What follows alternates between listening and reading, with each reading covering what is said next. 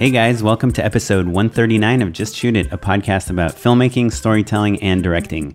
I'm Oren Kaplan. And I'm Matt Enlow. And today we are talking to Anna Akana, the creator, star, and producer of Miss 2059, the show that I directed and talked a lot about on this podcast and had a baby during. And she is, very well known on YouTube. She's got millions of fans and followers and is also a director and an actor, and we are really going to talk about her perspective as an actor working with directors, what she likes, what she doesn't like. We're going to talk about her life as kind of this celebrity, kind of a known person in certain circles and how that affects her work and her job and her life, and it's going to be fun. But before we talk to Anna, I was really curious, Matt, what have you been working on lately? Well, it's been kind of a while since we've recorded, so I feel like a lot of things have happened.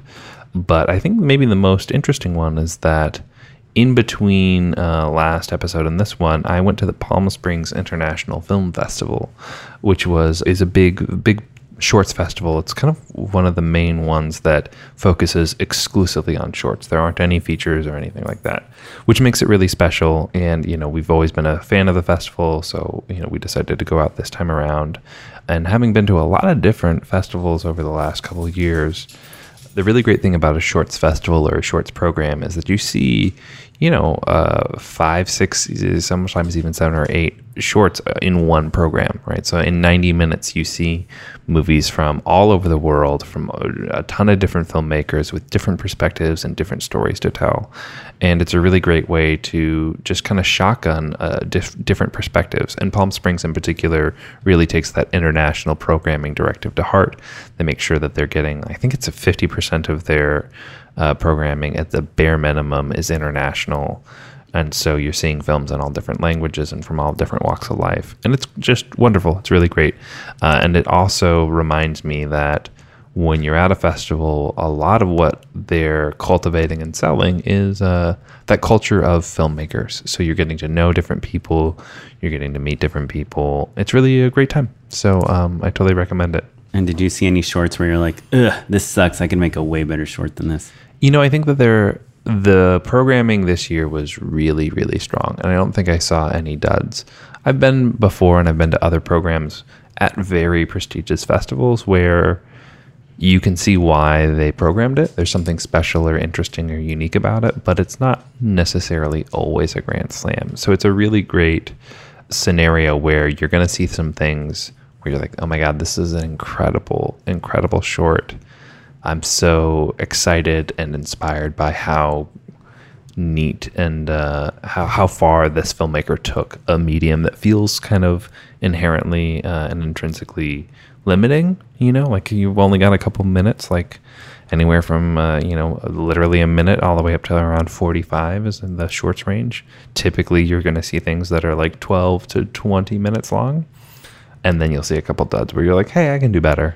Well, yeah, so I think that's like the incredible. Most motivating part of a film festival is going to Sundance and seeing a movie and saying like, I don't think that was that good. I think I can make a better movie. And then, hopefully if you can follow up on that, then you win. There you go. That's why going to festivals is good. It's the best. So, Oren, what have you been working on lately? Well, I just shot a very weird commercial yesterday for Quiznos. I just showed Matt. And he said that he thinks it's the best thing I've ever done. It is insulting. No. I said it's my favorite thing you've ever done, which is a different thing. Matt's favorite thing. He also has not watched much of my work. So. Yeah, and I'm also a weirdo. So, but it was really, it was, so, we talked about this before in advertising. A lot of times you get storyboards before you're even hired. They give you storyboards and they say, how would you accomplish these boards? And the budget was very low.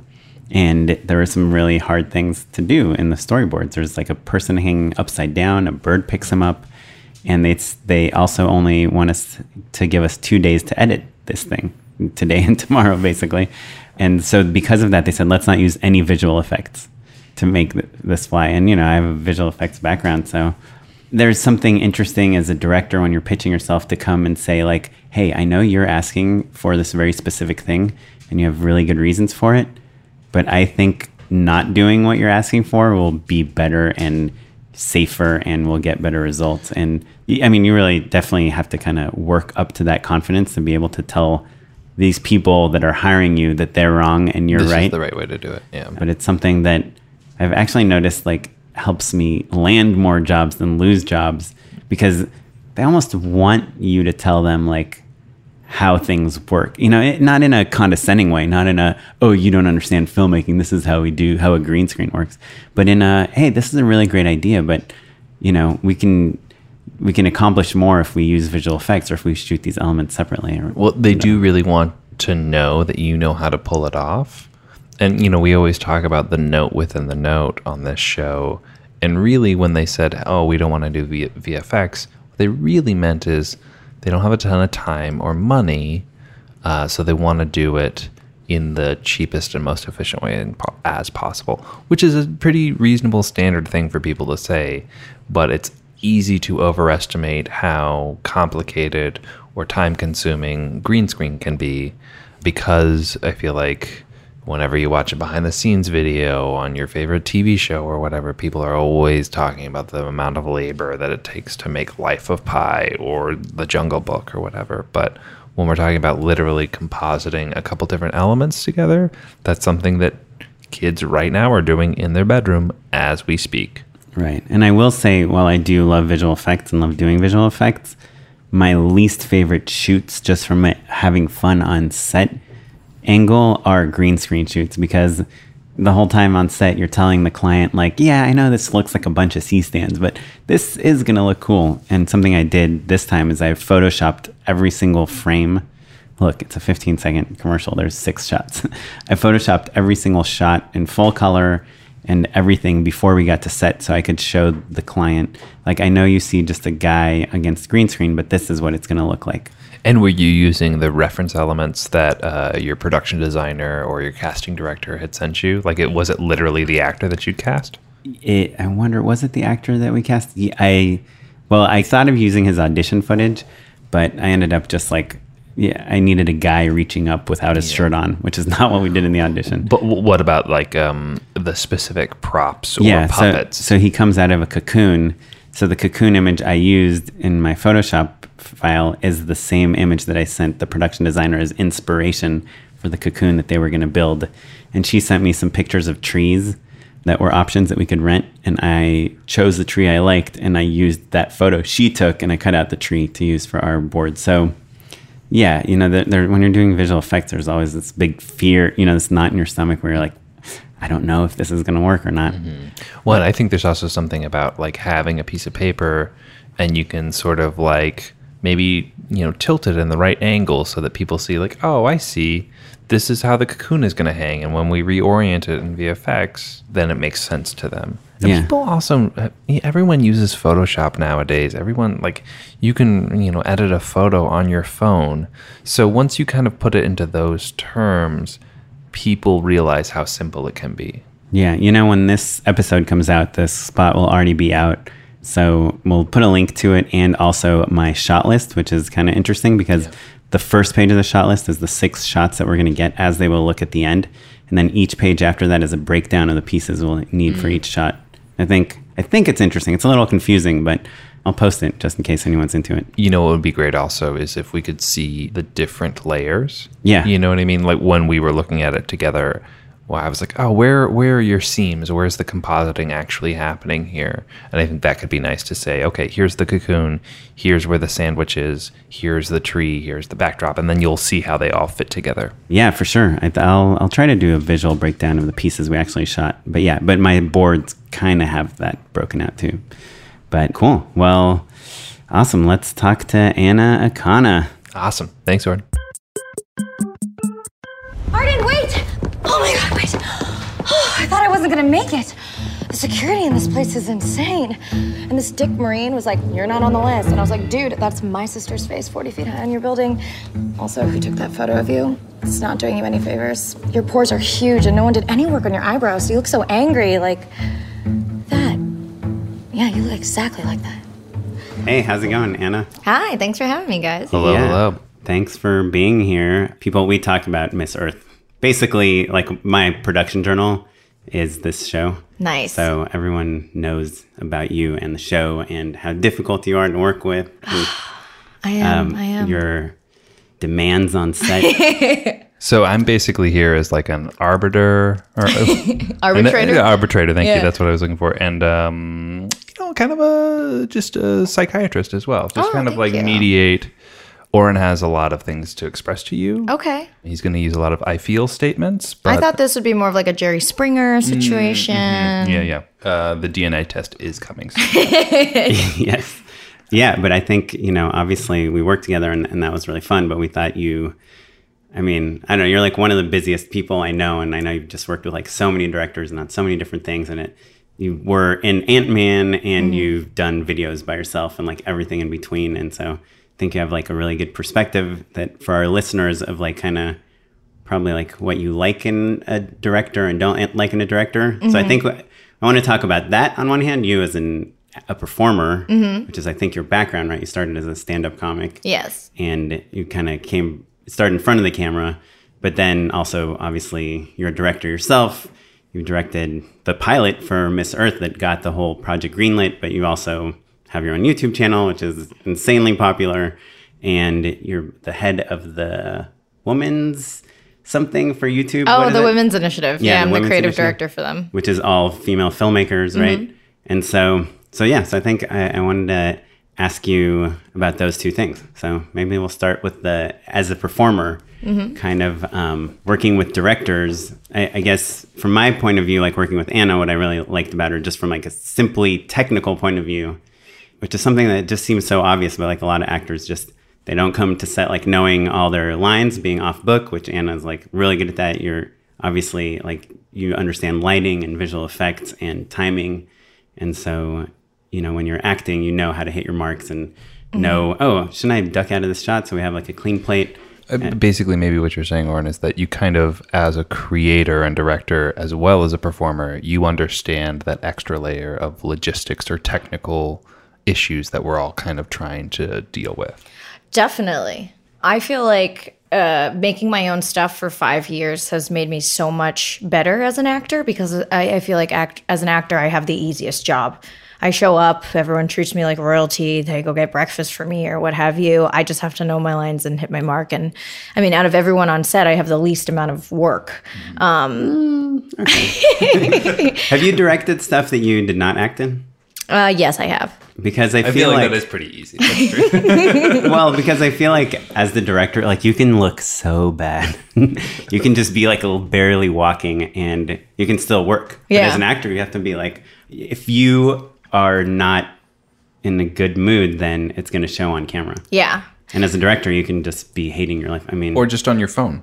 Yeah. Yeah. Like actors, I mean, I guess actors get to be on their phone as well, but, we're never lifting anything heavy. well, so back to you with Yeah. directors. I apologize for such an open-ended question, but No worries. can you tell us some things that you like some things you like that directors do with you as a performer, and some things that you don't like? I like line reads. Like if you give me a couple takes and I don't get the inflection, like it's harder for me to interpret the way you want me to say something.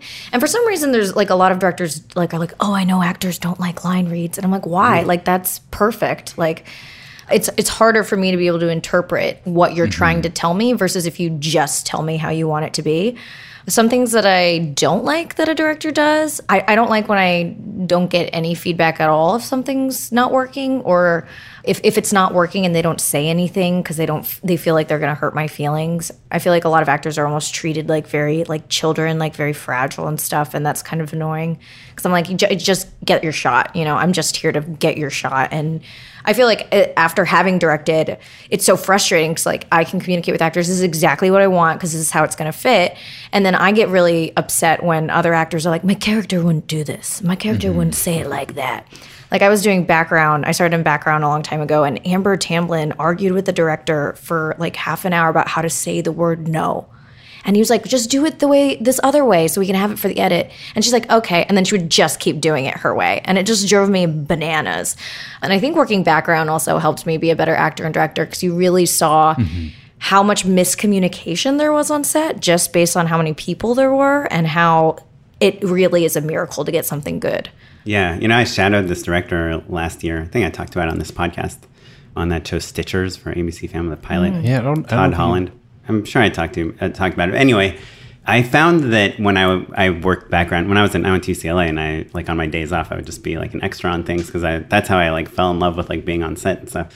I found that I learned way more about filmmaking and being on set and production from being an extra than I did from shadowing the director. Because when you're the director's shadow, you're like kind of supposed to just be silent and not talk to anyone. And when you're an extra, you're kind of like observing, you're seeing, you're not just in the middle of the action, but you're on the sides, you're seeing how the whole big machine works. And you can talk to all of the crew. Yeah. Yeah, and they like it. They love it. I mean, if you're a cute girl, it definitely helps. And to that point, I had this guy that he was the prop master on Seventh Heaven, and I'm pretty sure he had a crush on me because he kept like calling me in to do like, you know, I wasn't in SAG, but he'd get me like SAG vouchers to be like an extra on Seventh Heaven, like whenever they were shooting in LA. So, Smoke them if you got them, Warren. yeah. I feel like anyone who wants to make anything should definitely do background, because you're treated like absolute shit, but you have so much resources in front of you. Like, I learned most of what I know about lighting just doing background and being like, what are you doing here? What's this? It's What's all the good that?" parts of being a PA, but you get to go home sooner and you don't Yeah. have to haul anything. Yeah. Yeah. I heard this like interesting piece of advice once. I forget where it was. It was like on some radio show or something. But they were talking about like if you want to move to Hollywood and work like in the art department or whatever, you could literally email like the prop master of like Avatar or something, like the biggest movies, because no one ever contacts those people as a fan. And so it's like the same thing on set. It's like if you go up to like an electrician and say like, oh, what does this light do?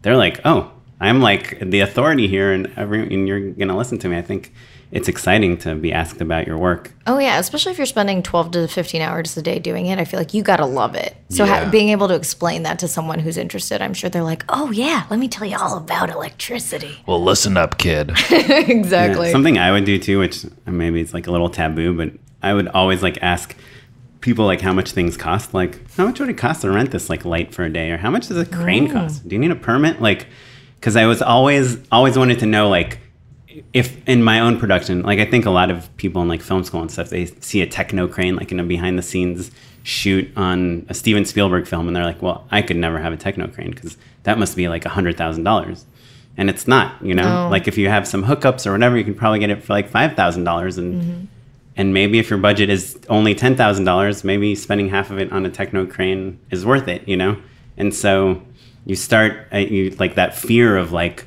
there's too much stuff and everything's so expensive kind of starts dropping when you're like asking everyone like how much things cost and how it all works. Well, I think it's cool too, because the background, you pretty much see the big machine. Like you're on a TV show, you're on a big budget film. But then there are ways to totally cheat that. So I was making YouTube videos when I did background, and so whenever you saw like really cool crane shots, I was like, well, I can't do that. But I like looked at Steadicam and I was like, well, if I sat in a wheelchair and like held a camera and someone just pushed me forward on smooth surface, that would kind of look like a dolly cam. And so I feel like So that's why you purposely broke your leg. yeah. 100%. Like, Anna, you can Every sit in a audition. wheelchair if your leg isn't I broken. mean, that's kind of how I did it. I had a show called Riley Rewind, and all of our dolly shots were just wheelchairs because the dollies were taking too long to set up. So it was just like, you had a dolly and you'd use the wheelchair yeah. instead? And especially in times of crisis when it's like, okay, we got 2 hours before we have to be out of this high school, just use the wheelchair. Who cares? Yeah. And you had a person sitting in it holding the camera in their hands.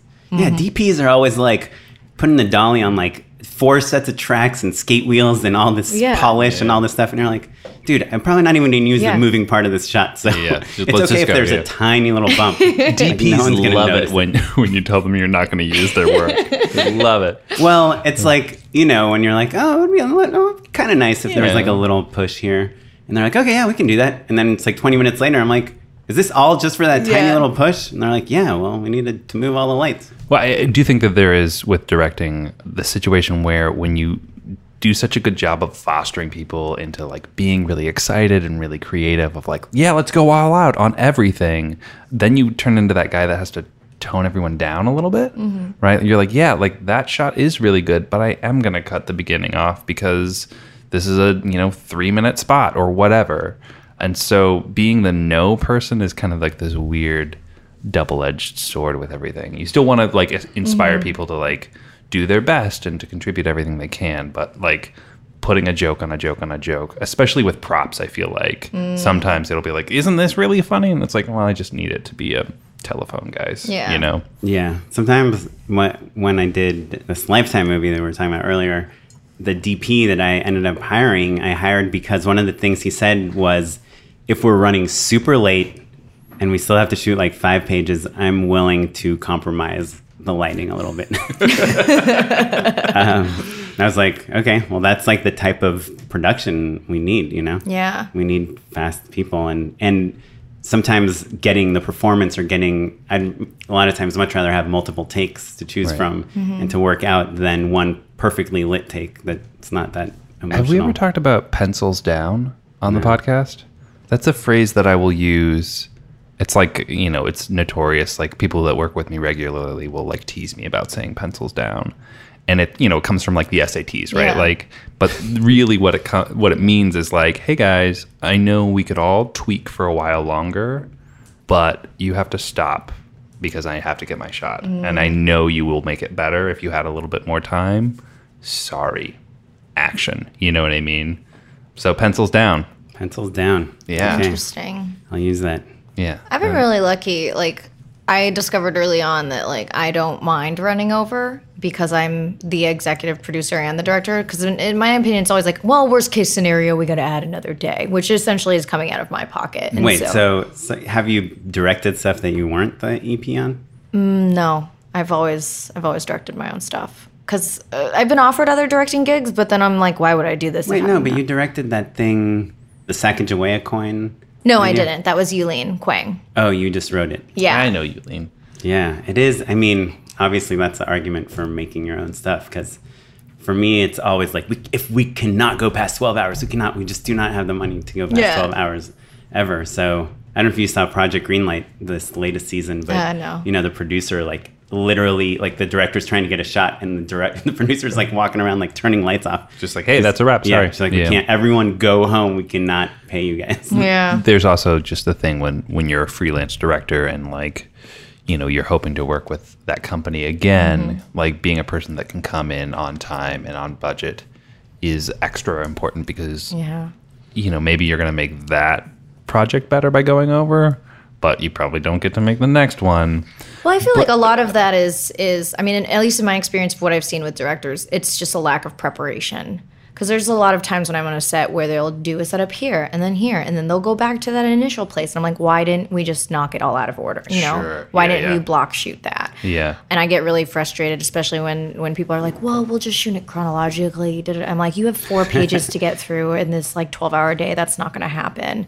Especially because then by the end of the day, everyone gets so stressed out and then the morale goes down and everyone takes it out on each other. So I'm just like, just do it the most efficient way possible. Yeah, I mean, you hear about these like huge directors they're successful because they're opportunistic. Like you hear Michael Bay will have his whole crew spend 6 hours setting up this shot, and then he'll be like, wait, the sunset looks amazing. Everyone tear this down and let's shoot here. You know, and he can do that. And I saw that Warner Herzog is doing like a master class on directing or something, and he's like, God. no, storyboards ruin everything. It's like They're the instruments of cowards. yeah, it's like you're breaking into a world and you're a thief and you're just stealing footage, and it's not about preparing, it's about experiencing. But I guess, you know, it just depends on the type of film it is and the type of filmmaker you are. Well, I think there is like an element in me of like people pleasing, right? Like you'll probably get another job if the product is good. And I think, Anna, your point is just like, make sure the product is good. That's the job of the director, right?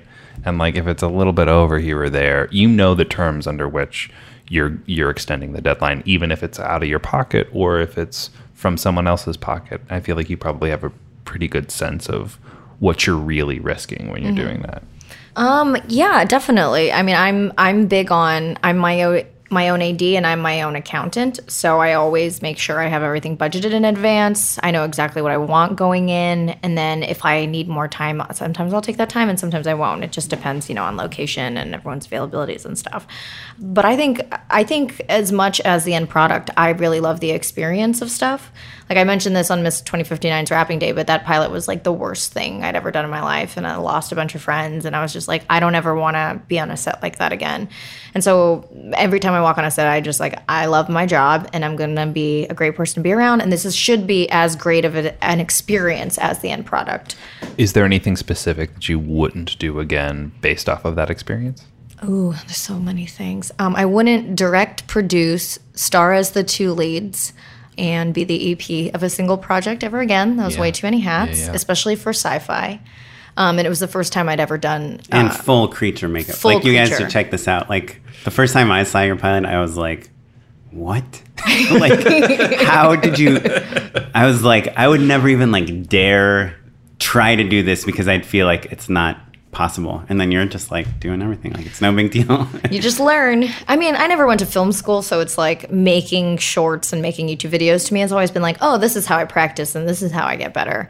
But yeah, I just feel like knowing how much I can actually take on is what I learned with that. So it's like I can direct and act, but only if it's a character in my wheelhouse, and I can produce and direct, but not if I'm acting. So no more than like 2 hats is what I say. Warner Herzog also said don't go to film school. Sorry, Matt. Did he? Yeah. Yeah. That's funny because he also has a filmmaking boot camp that you could describe. No, he said you can learn everything about filmmaking in 2 weeks. Yeah, That's what he said. He said, don't go to film school, you can learn everything in 2 weeks. The 2 weeks that you're paying for at his boot camp. Yeah. Pretty much. Werner. Oh, God. That guy's So, the funniest. to rewind back to something, sorry. I think more than a lot of our guests, you just have a lot of insights on like the actor-director relationship. And you said that you don't like it when actors say, oh, my character wouldn't do this. But can we talk about one scene specifically from Miss 2059? Yeah, sure. So there's the scene, it's in the first episode, where you appear on this alien spacecraft. And there's all these crazy aliens. And I remember when we were on set, I guess I thought for the moment, like character aside and everything else aside, like the more scared and surprised and shocked you are by this whole thing, the more it's like, I'm going to die, oh shit, that it could be, the more impactful. Like just want to contrast it with like your safety on Earth and like your total acceptance on Earth. But for you, I remember on set, you're like, well, my character knows that there's aliens, that aliens exist, and that we go to other planets, and my sister was going to come here. So like, why? It doesn't make any sense for me to freak out. I think the only right when I difference get there is that I made that character. So it's like, I'm talking about like if it's an actor who had nothing to do with the creative process. Because I felt like I was in the writer's room, you know, I made the pilot, like it's something that I had to like beat out and make a Bible for a really long time. So I very much felt like, oh, Victoria's my character who I've had for the longest time. If I was just an actor that was hired, I would have never argued with that with you. I would have been like, well, this is your vision. You tell me what you want and we'll do as many takes. I mostly get frustrated when it's like if I've been on a couple of thriller movies where the actors don't want to do the fake scares. They're like, my character would never do that. That's so mean for her to mislead this other character. And I'm like, but that's the movie. That's your job. Right. And it's built around these moments. Which Yes. It is. I mean, look, it's always going to be best. The quality is going to be good if the character is true and everything is like coming from the character. But you're also trying to build in like moments, especially a thriller or horror, like scared moments, you know. And so it's hard to balance that. I mean, if it's written really well and directed well and put together well, then it'll feel like one and the same. Like this is the type of character that would do a fake scare. You know, it's funny. I think there's 2 things that I think of when we're talking about this. So one, my wife is an actor. And she's trained a bunch of different places, but most recently has kind of gotten into like a little more of like a hippy dippy method sort of situation. Like Vincent D'Onofrio will come and teach, and he's like famously method and all that stuff. And she's done like, you know, like the exact opposite for a long time as well. So this was kind of a nice 180 for her repertoire. But as a pro, you know, she knows that you can't be like, hold on, I need 15 minutes to go to a breathing exercise and sensory, you know, journey or whatever. Right. And so, you know, so she's a realist about it all. And like, I think there's the role of the actor is a little bit of like figuring out the compromise between a director being like, I need you to just scream 15 times at me real quick, and making it a true, authentic, grounded performance, right? Because it is your face up there, right? Like you don't want to... You don't want to get you don't want people to think you're a bad actor because you're following, listening just to the because, director. Yeah, some director's like, hey, I've got 10 minutes, do Yeah. it, right? And I think sometimes directors lose sight of that a little bit. Like there is that vulnerability of like, if Oren was like, hey, Anna, I really need you to do a bad performance real quick, and we're rolling, I think you're lucky in that, like, you have the authority to be like, hey, we're not using that take. And, like, Oren would probably be like, okay, that's fine, right? But oftentimes actors aren't. And I think that's really interesting. But I mean, I agree. I won't banish an actor for of course saying something.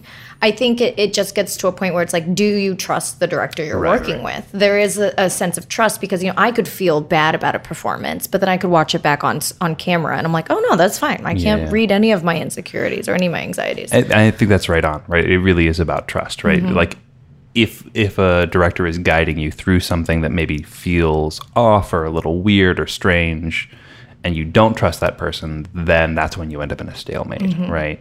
But a director who has your back and isn't going to use something that's lame because they don't want to make a lame thing, then you're set. Then you're in a great situation either way. Yeah. Basically, that's why you got to, like, trust each other, right? Which is really hard. Right. And I mean, from a director's point of view, like, even like on our show, like, it's tricky when the person you're directing wrote, created, and is EPing the show, because it's like TV directing. I assume I haven't really done that much of it, but if you go to direct an episode of Mad Men and you tell John Hamm, like, oh, what if you get really angry? And he goes, well, I wouldn't get really angry. That's not my character.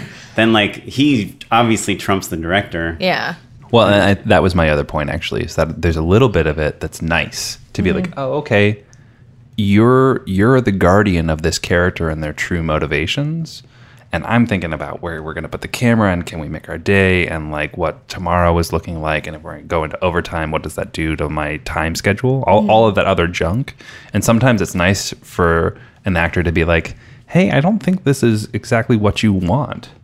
And to just give yourself a second to be like, wait a minute, is that right or isn't it? You know what I mean? I mean, it definitely is a collaboration. At the end of the day, everyone has to come together to make it really good. I think it's the job of the director to have that vision, to execute it efficiently with everyone's time, and for everyone to chime in their ideas, and for you to see what, take it seriously, see what fits, see what doesn't. I'm just saying, I want you to throw a tantrum if I ever direct you. Oh, perfect. Great. I will. Cool. We're set. I'll be the best tantrum on set ever. Then you can have your baby and then come back to work. Yeah. Yeah, I think, I don't know, one of the things I learned, I like it when an actor says, like, this doesn't feel right to me, because it gives me an opportunity to, like, direct, where it's like, I don't know if anyone really knows how to direct or how to tell people something to, like, make them feel something. But I just love saying, well, like, what would feel right? Like, let's talk about it. Like, how would you react? And it lets the actor really kind of put their input in, in a thoughtful way. And I don't know, I feel like you end up with something better. And I did that Lifetime movie I just talked about. It was Lori Loughlin, who's, Aunt Becky from Full House. She was, like, the lead, and she'd been acting for, like, 35 years or whatever. And it was, like, my second, big project, and I just felt like she was way more of an authority on acting than I was. And so if she ever didn't feel like something felt right, I wanted her to tell me, and I wanted to figure out in a way that she felt happy, because, interesting. As a director, you're a lot of times not the most knowledgeable or the most experienced person on set. And so I kind of like it when I can learn from the actors, But I feel like every actor should be forced to edit. Because like, a lot of people when we work together, like, something about this scene doesn't feel like it's working to me. I'm like, well, it will in the edit, Right. because, like, even if the pacing's off, or when people are like, don't overlap each other, and you have to, like, give it a beat. Like, actors all the time hate that. They feel, like, so weird about it. And I'm like, it's fine. Like, that's what you need to do for the edit. People aren't trying to make something that's crappy. It reflects on, especially the director. If a movie sucks, almost always the director's blamed.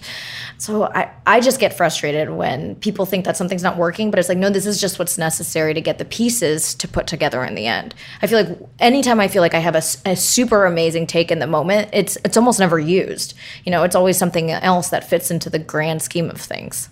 Right. So speaking of editing, do you have... So I was telling Matt about this article I read a while ago. I don't know if we talked about it or not, but I think we did. It was called The YouTube Voice. Oh, you know that article? Hey, guys. Yeah. And I always say, what's up, YouTube? And it's about there's a certain cadence and style of speech and enunciation that some people do on camera that makes them very like watchable. And they had your video as like one of the main videos that they talked about you and what's her name, the Australian girl? Oh, Natalie Tran. Yeah, she's been around for a really long time, right? Yeah, and it just talked about how they like try to analyze your voices and all these other people's voices. And so I was wondering, like, when you're, there's very bad, boring vlogs out there. Like, what do you do that makes your stuff like so watchable and entertaining? Do you have it? Are there some tricks that you do, or do you ever make stuff that's not good and you don't put it up? I very rarely not put something up because I know that someone somewhere is going to like it, and that I'm my own worst critic. And I have a video a week of a deadline, so if I make it, I got to put it out there unless it's complete garbage. But what I do to make it engaging, I guess, I use a lot of cutaways. So my videos are like one long monologue where I will cut away to either pay off a setup as a joke, to illustrate something that I said in a very funny way, or to have sort of an analogous comparison. And I always try to make my videos no more than 2.5, 3 minutes, and then an endorsement or sponsorship at the end of it. So I always try to make succinct, to the point. It's one stream of consciousness thought. I try to be funny. Sometimes it doesn't work. And it's all 100% scripted? Yes, usually. I'll improvise a little bit in the moment, but almost always I use the scripted takes. But we did have a business meeting with someone a while ago when this happened, to get you an initial treatment. Excuse me. Anyway, from there, if you like, we didn't say anything at the time. And in fact, as the meeting progressed, we actually both ended up forgetting about it until later that night. During the meeting, did he fart? Oh my god, yes! But I wasn't sure because you just totally shrugged it off. I know, right? I was like, wait a second, did that just happen? If it had been me in that situation, I would have been all... And then if we... Oh my god, I'm so sorry. Please don't. I mean, I'm so... It's okay, don't worry. It happens. You don't understand. I can't let you live with this memory.